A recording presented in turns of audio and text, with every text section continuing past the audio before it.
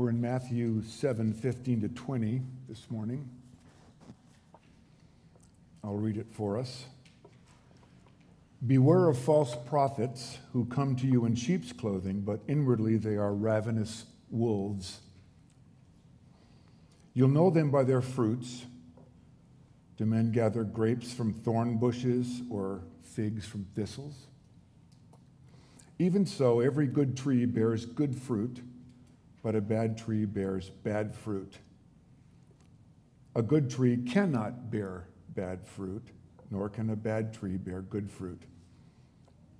Every tree that does not bear good fruit is cut down and thrown into the fire. Therefore, by their fruits you will know them. Well, it's hard to imagine that Jesus isn't positively connecting the phrase cut down and thrown into the fire with the previous phrase from verse 6 last week, the way that leads to destruction. And I think these passages in Matthew from verse 1 to 20 are all connected and they need to be understood in context. And so I want to take a few minutes to help you see how I'm connecting the various phrases in chapter 7 and how I understand they all work together. But I want you to remember that the big idea here is for us to recognize how important it is for kingdom citizens to learn to be discerning people, discriminating people, recognizing and identifying how things are distinct from each other.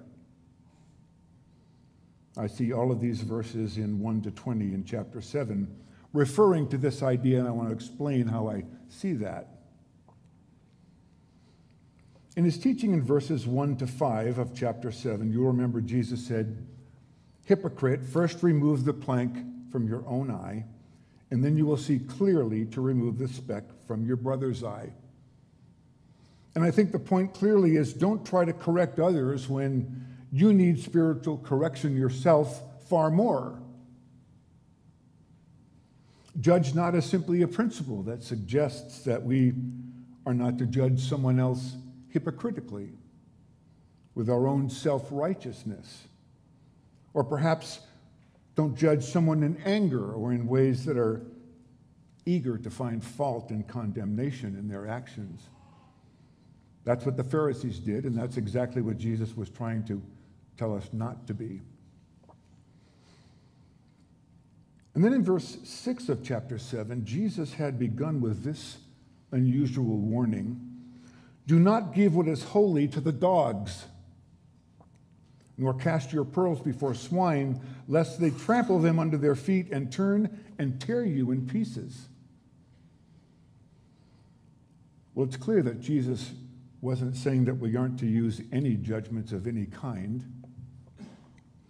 because of the judgmental reference to dogs and pigs that immediately followed. And I think with the comment about dogs and pigs, Jesus is using those words to represent people who, after they've heard the gospel or had it correctly preached or explained to them, retain some kind of vicious nature toward the truth of the gospel. But we shouldn't find that response alarming either, because remember that the gospel itself is discriminating. Its message hardens the heart towards the truth, as well as calls the heart to trust the truth. You'll remember in 1 Corinthians 1:18, "For the message of the cross is foolishness to those who are perishing, but to us who are being saved, it is the power of God.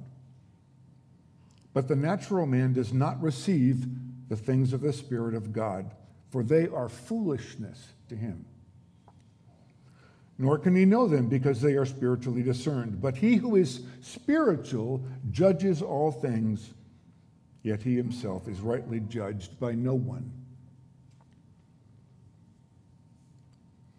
And so the gospel indeed has power to discriminate. Those who choose to partake of salvation receive the gospel with joy and believe it.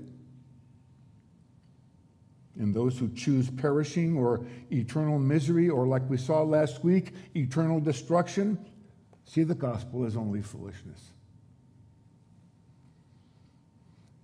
So pigs and dogs then, I believe, represent people who appear to be committed to live very indecent and impure lives. Perhaps they are incurably ungodly. And we're to make a judgment call as to their ability or their inability to accept and receive spiritual truths. You wouldn't want to give what is holy to dogs. You have to be able to discern that some truths are not fit for dogs and swine, Jesus is saying, because there's a risk of them desecrating the divine truth of the gospel.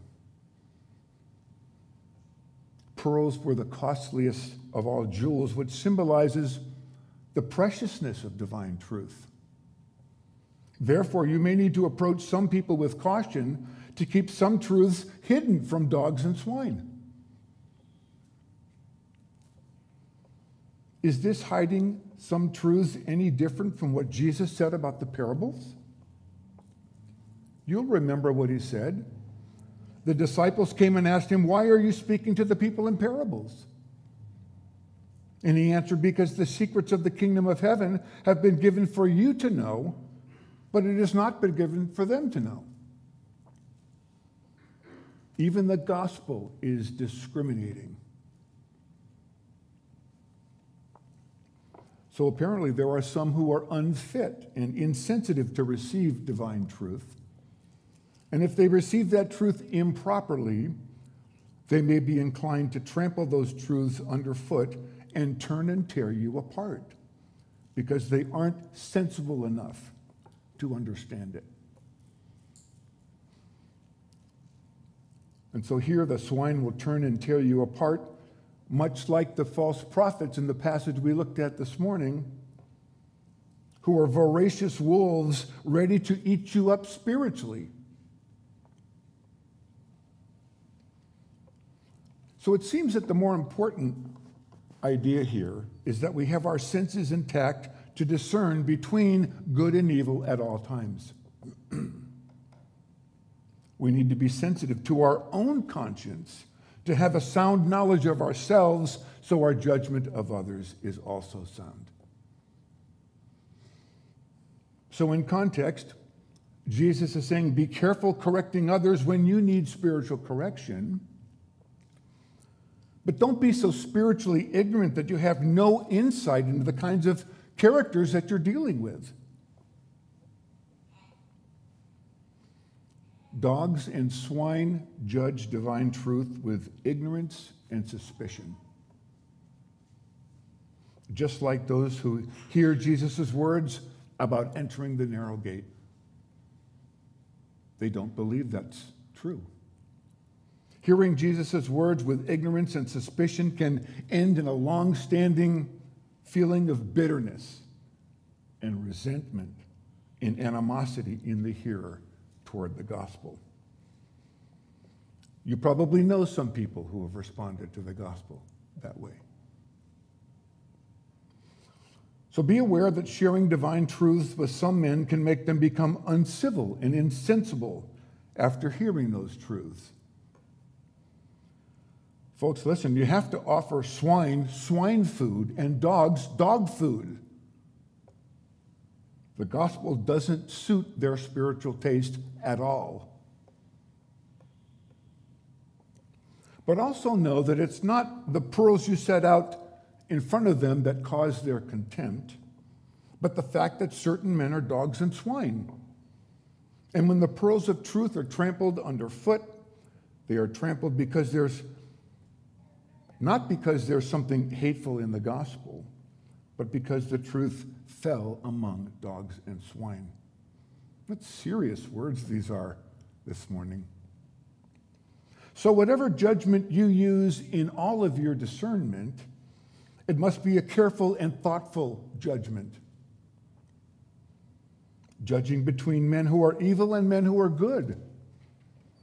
To distinguish between the dogs and them that are not dogs. So there's a real genuine spiritual conflict in ourselves in discerning who among men you should share truth with and those whom you should avoid. And you need to be watchful and aware of these things at all times.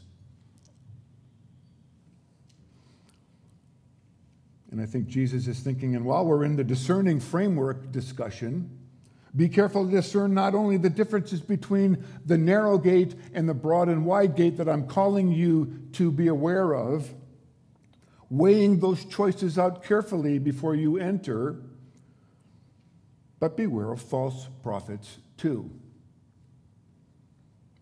They're far more dangerous than those who would trample the pearls of truth you deliver, because false prophets are going to come to you in sheep's clothing, but inwardly they are ravenous wolves. The language is present tense. Be ever careful and watchful for false prophets, because they will be difficult to identify because they're trying to deceive you. False prophets have a corrupt life, yet wear a mask of virtue in order to deceive. What a serious warning that is. They put the clothing on that makes them look like sheep to fool you. But from within, they are predators. They feed on prey. Inside, they are corrupt, excessively greedy, and destructive people. I imagine that Jesus might be saying, so choosing which gate to enter isn't the only difficulty in this weighty decision you're about to make concerning your eternal destiny. You have to be aware of people who are pretentious hypocrites who want to deceive you, and that's what he's been talking about since the beginning of the Sermon on the Mount. Be aware of pretentious, hypocritical people. And if you're approaching this choice about the gates with the same seriousness that Jesus is warning you to take in deciding, then also be warned that you need to take seriously the threat from false prophets. And so that's kind of my introduction. That's how I'm processing verses 1 to 20. Last week I mentioned that Jesus had been describing to his listeners the cost for them to enter the kingdom of God. His hearers are to look at the type and the kind of life that he's calling them to, and for them to realize the seriousness of what that call entails. And I said the thing that should awaken our senses about the kind of life he's calling us to is its narrowness. He was calling men to enter the narrow gate and to follow him, but there are several ways throughout the Gospels that he demands narrowness of his followers. He says, enter through the narrow gate and come unto me. And we understand the clarity of that statement.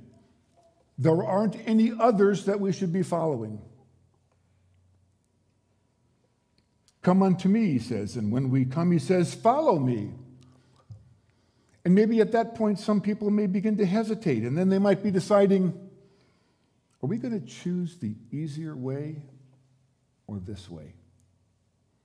Are we going to believe him that this is the only way we are to go? When he says, abide in me, we realize that everything he asks of us has to be this narrow and this limited. We understand that to be his disciple means we need to take up our cross and follow him. And when he says, no one comes to the Father except through me, again, we are confronted with the narrowness of his calling. Even his incarnation is a description of his narrowness. He limited himself most profoundly by emptying himself of his divine glory to walk the narrow path of affliction, trouble, and harassment with his face set his entire life on his death at Golgotha. And so in all of this, we understand the reasons for his call to narrowness and seriousness and exclusiveness. He is the exclusive truth and the exclusive life, and there is no other.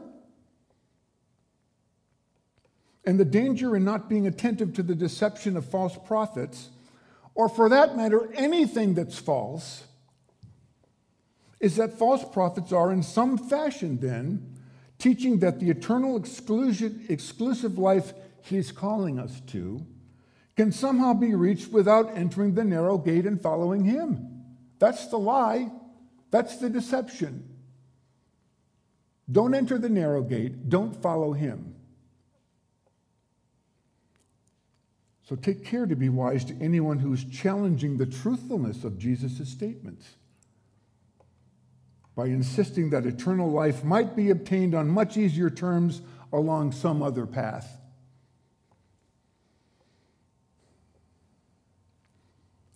Well, I think I wanted to talk to you about the life of the prophet of God rather than explain the danger of attending to the message of the false prophet and examining their fruit. I think we'll understand what fruits worthy of repentance are much more clearly by examining the fruit of the true prophet of God.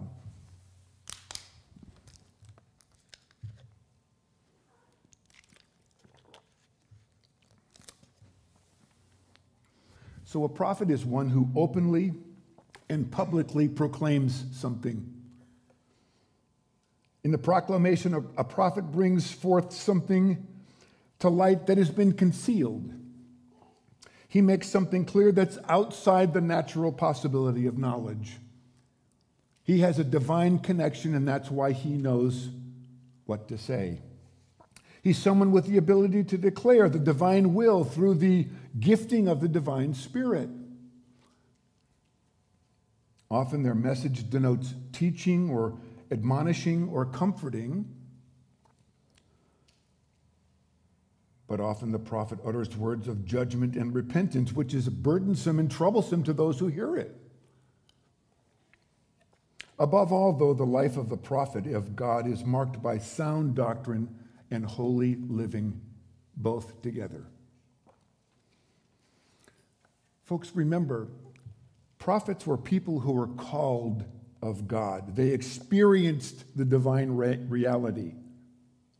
There's a divine compulsion that goes along with God's calling, almost as if the prophet no longer has his own will.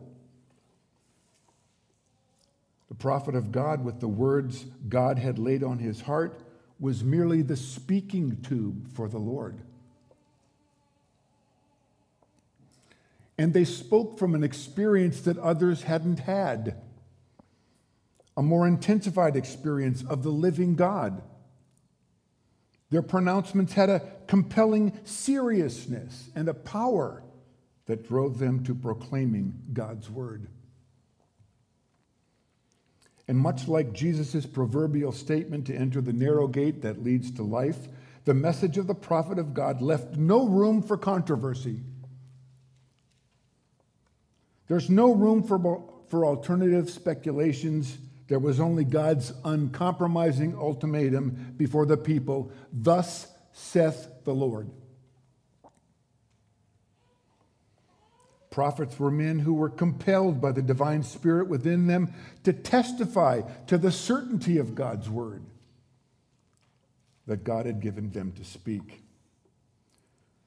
And just like the words of Jesus regarding the narrow gate, oftentimes those words that people heard were menacing and troubling to them.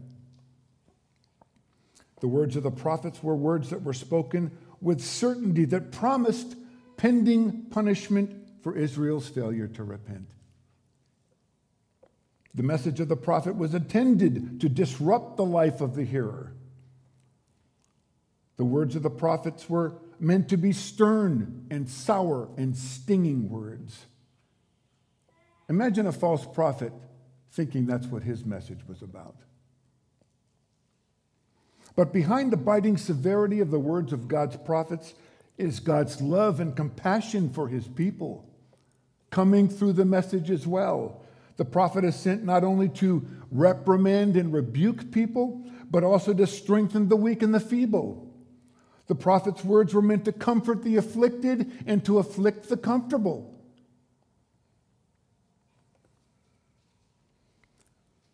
they were also doing something else. They were making sure that people were walking the narrow path. And if they weren't, God's prophet was calling them back to the narrow path. Almost every prophet brings consolation and promise in the hope of reconciliation with God, along with condemnation and criticism, and the message of severe punishment for disobedience.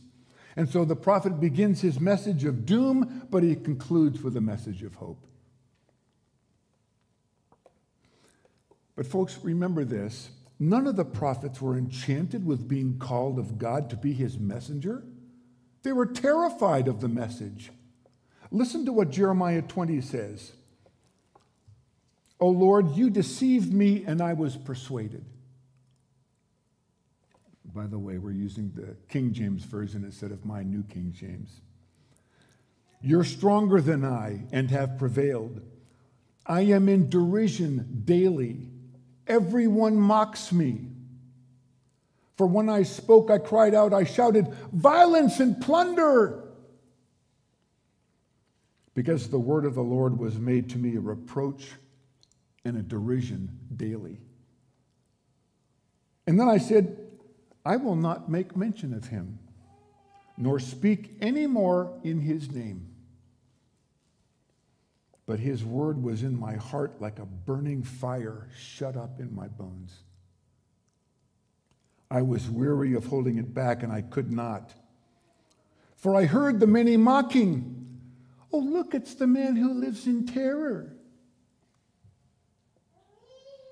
All my acquaintances watched for my stumbling, saying, perhaps he can be deceived, then we will prevail against him, and we will take our revenge on him. Jeremiah knew that God calling him to be his prophet and his mouthpiece was like a curse. Listen to how bad it was for Jeremiah to be called of God to be his prophet. Cursed be the day in which I was born. Let the day not be blessed in which my mother bore me. Let the man be cursed who brought news to my father, saying, a male child has been born to you, making him very glad. And let that man be like the cities which the Lord overthrew and did not relent. Let him hear the cry in the morning and the shouting at noon, because he did not kill me from the womb, that my mother might have been my grave. Why did I come forth from the womb to see labor and sorrow, that my days should be consumed with shame?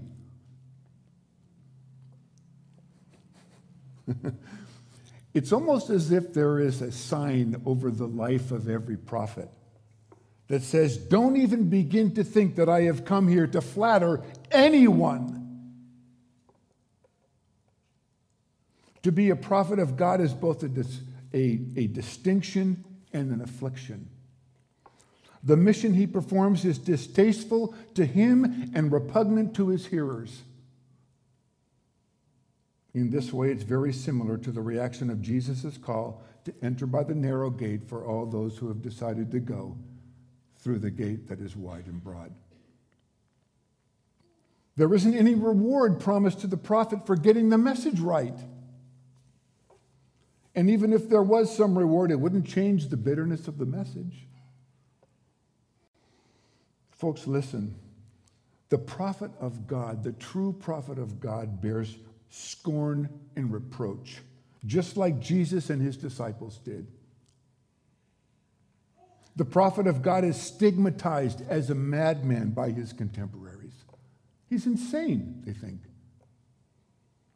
His only duty is to speak to the people, whether they hear or refuse to hear, and a profound responsibility rests upon him for declaring the message exactly as he received it. You think a false prophet is worried about anything like that?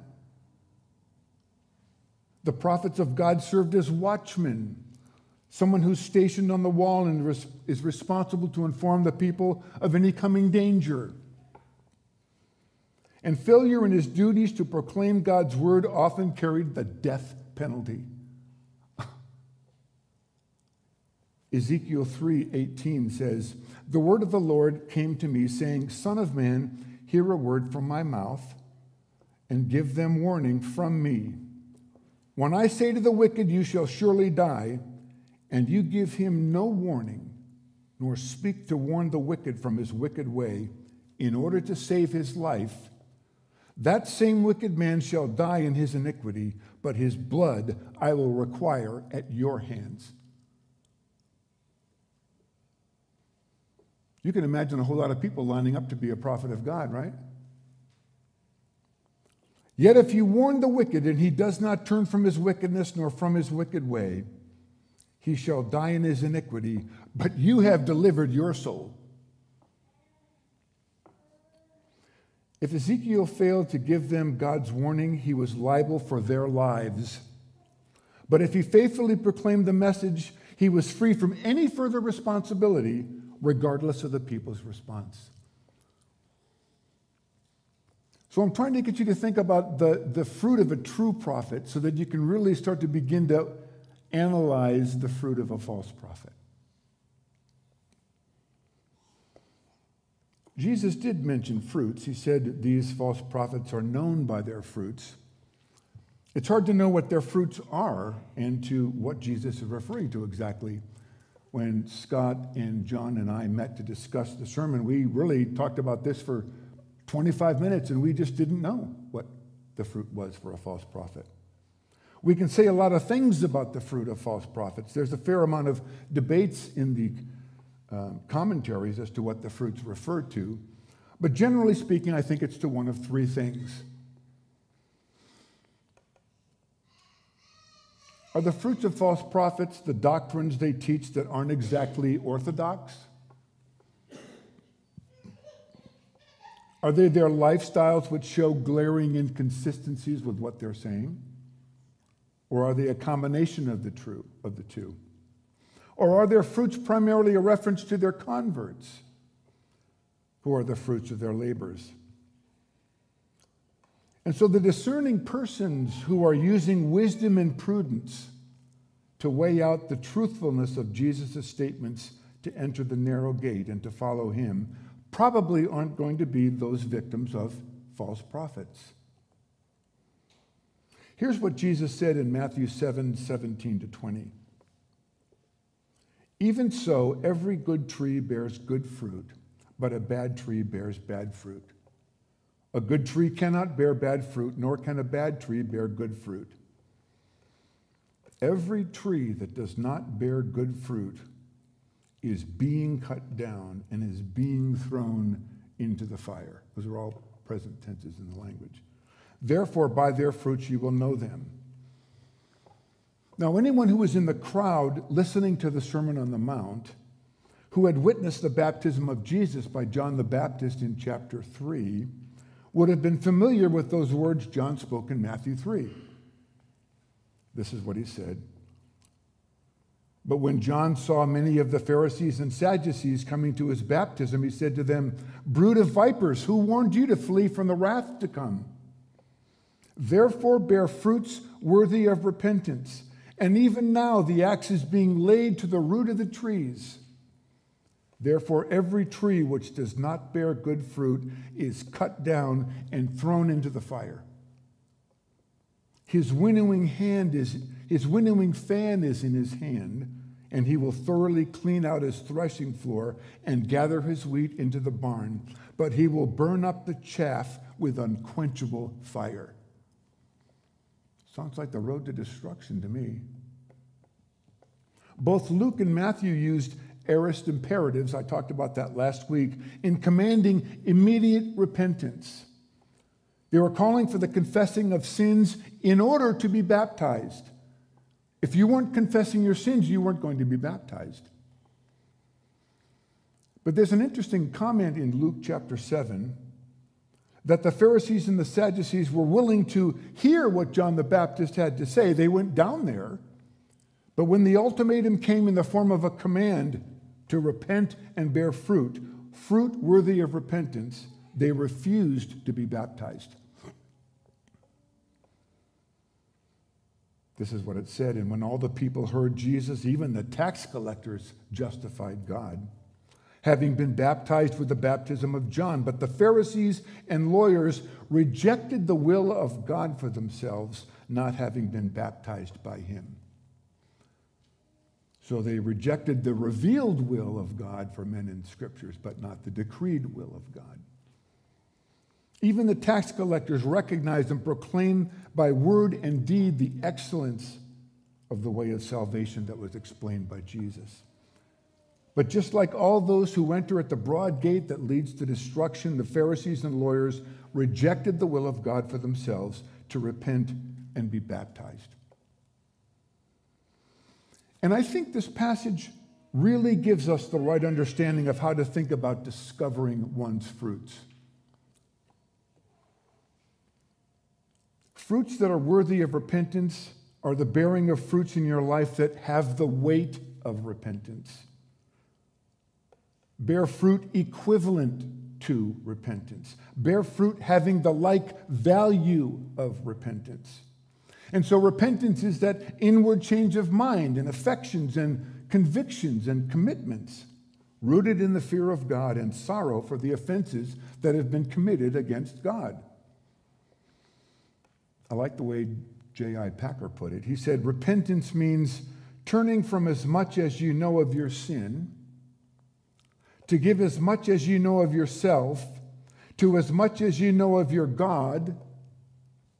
And as your knowledge grows at these 3 points, so our practice of repentance has to be enlarged. And when repentance is accompanied by faith in Jesus Christ, it results in one turning from sin to God and to his service for a lifetime. True repentance will be evidenced and followed by right living, which is key to understanding what good fruit is. So in Matthew, John speaks only to the Pharisees and the Sadducees. But in the Luke passage, John speaks to the multitudes to bear fruit worthy of repentance. This must have been something that he was saying to everyone that was coming down to be baptized. You must confess your sins before I will baptize you. Look at the different groups of people who respond to John the Baptist in Luke. And notice what they want. They want him to qualify what he means. What are the fruits of repentance you're saying that accompany baptism? The people who are being baptized seem to be seized with the fear of that statement that he just made and want specific instructions fitted to their particular social positions in life about what good fruit looks like. And John conforms his answer variously depending on the status of the life of the person that's asking the question. So he says, so the people asked him, what shall we do then? And he answered and said to them, he who has 2 tunics, let him give to him who has none. And he who has food, let him do likewise. In other words, give help to those who are in need when you can and share what you have. That's fruit worthy of repentance. That's a general fruit following repentance. Do good to others. Sounds like a lot of what's going on in the Sermon on the Mount. And then it says, then the tax collectors also came to be baptized and said to him, teacher, what shall we do? And he said to them, collect no more than what is appointed for you. In other words, be exact and fair in your collections and don't overcharge anyone.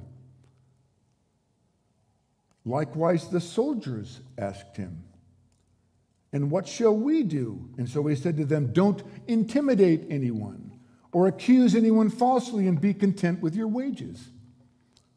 The word intimidate is diaseo. It means to shake someone thoroughly. In Latin, it's the word where we get concussion. Don't threaten them with violence and don't slander or blackmail them, and be content with whatever you're being paid. So listen to what John is saying about fruit here. Fruits worthy of repentance are deeds of justice and charity. Those are the very fruits of repentance, the very first fruits you should consider. And you know, when I was thinking about this, it's a lot like the passage in Micah chapter 6. You know, Micah has a vision of God, and he understands him clearly. He sees that he's perfect and holy and just and righteous. And he's thinking to himself, how can I get this sin off my back in front of this kind of a God? And so he's asking to himself, what fruit can I bring before the Lord to indicate my repentance has been genuine? And so he writes, with what shall I come before the Lord and bow myself before the high God? And then he's thinking, well, maybe I'll just bring like an ordinary sacrifice. Yeah, shall I come before him with burnt offerings and calves a year old? That's an ordinary sacrifice. And then he's realizing how good and holy and just God is. And then he's thinking, maybe I should bring an extraordinary sacrifice. Maybe that's what I should bring to demonstrate the fruits of my repentance. Will the Lord be pleased with thousands of rams, 10,000 rivers of oil? Yeah, wait. Maybe I should bring an excessive sacrifice before the Lord. And then he says, shall I give my firstborn for my transgression? The fruit of my body for the sin of my soul? And then God answers, and he begins to write down, and God's answer is true repentance is a surrendering of your spirit to the Lord. That's what it is. You surrender your spirit to the Lord because you believe in him and he's true. And then Micah writes, he has shown you, O man, what is good. And what does the Lord require of you? But to do justly and to love mercy and to walk humbly and faithfully with your God. And so when John was responding to those different groups of people, he was getting them to think about fruits that are filled with integrity and honorableness and justice and decency and kindness and generosity. All those things which they should recognize as worthy fruits that established in their own hearts the same kingdom principles that Jesus had been talking about throughout the Sermon on the Mount. And just like Jesus has been saying since chapter 7, if their repentance is genuine, they have to begin to differentiate. They have to be able to differentiate their own level of sinfulness before they judge someone else's sinfulness. They have to be able to differentiate who can receive the gospel and who can't receive it. They have to be able to differentiate the narrow gate and the broad gate and the decision involved in deciding which gate to go through. They need to be able to discern the fruit of false prophets. And here, John is just saying between the actions that are unacceptable for kingdom citizens and those actions that are acceptable. Actions that demonstrate deeds of justice and charity, which Jesus declares to be at the foundation of kingdom living. Well, I've tried to help you see the fruit of faithfulness that's worthy of repentance, more than talking to you about the fruit of deceit and misinformation of the false prophet. The false prophet either falsely pretends to be a prophet of God or proclaims what is false as a prophet of lies. False prophets fail to call for true repentance and the true worship of God. That much we probably can figure out. But I think the outstanding indication of a false prophet is that they have no love for truth. The false prophet is ignorant and suspicious of divine truth. And that's why their mission is one of misinformation and lies. So let's think in conclusion here about the good fruit of those entering the narrow gate and following Jesus. People who enter the narrow gate and follow Jesus are people who love the truth. And anybody who says they love the truth, whether a teacher or a prophet or a member of New Life Church, must present themselves with authenticity and integrity. This is a hallmark of the kingdom citizen Jesus has been talking about since the beginning of the Sermon on the Mount. There's no room for pretentious, hypocritical people in God's kingdom. No room. Good fruit comes through knowing that truth is found in Jesus himself. Be careful to recognize that in his words and in his person, especially as we continue to be surrounded by so many people who hate truth and prefer misinformation instead.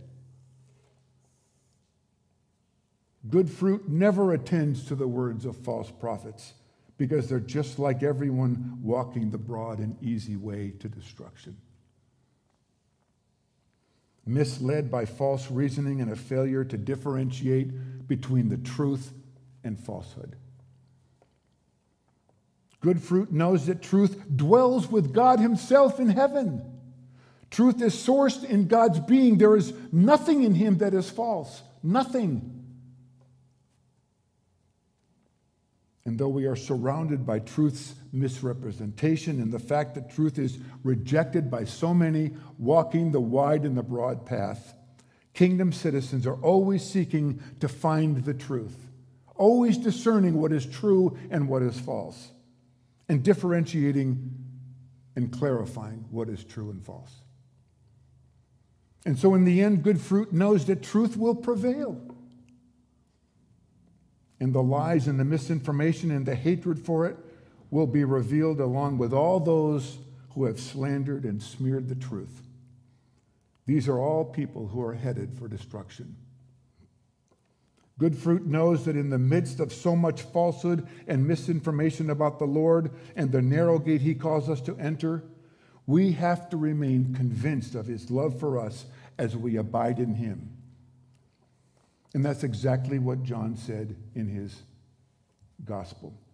John 15, this is it. This is what he said. Abide in me and I in you. As the branch cannot bear fruit of itself unless it abides in the vine, neither can you bear fruit unless you abide in me. I am the vine, you are the branches. He who abides in me and I in him bears much fruit, for without me you can do nothing. If anyone does not abide in me, he is cast out as a branch and is withered, and they gather them and throw them into the fire, and they are burned. That message just keeps going through the entire gospel series. And again, we realize the narrowness of following Jesus when he says, verily I say to you, unless you abide in me, you have no life at all in you.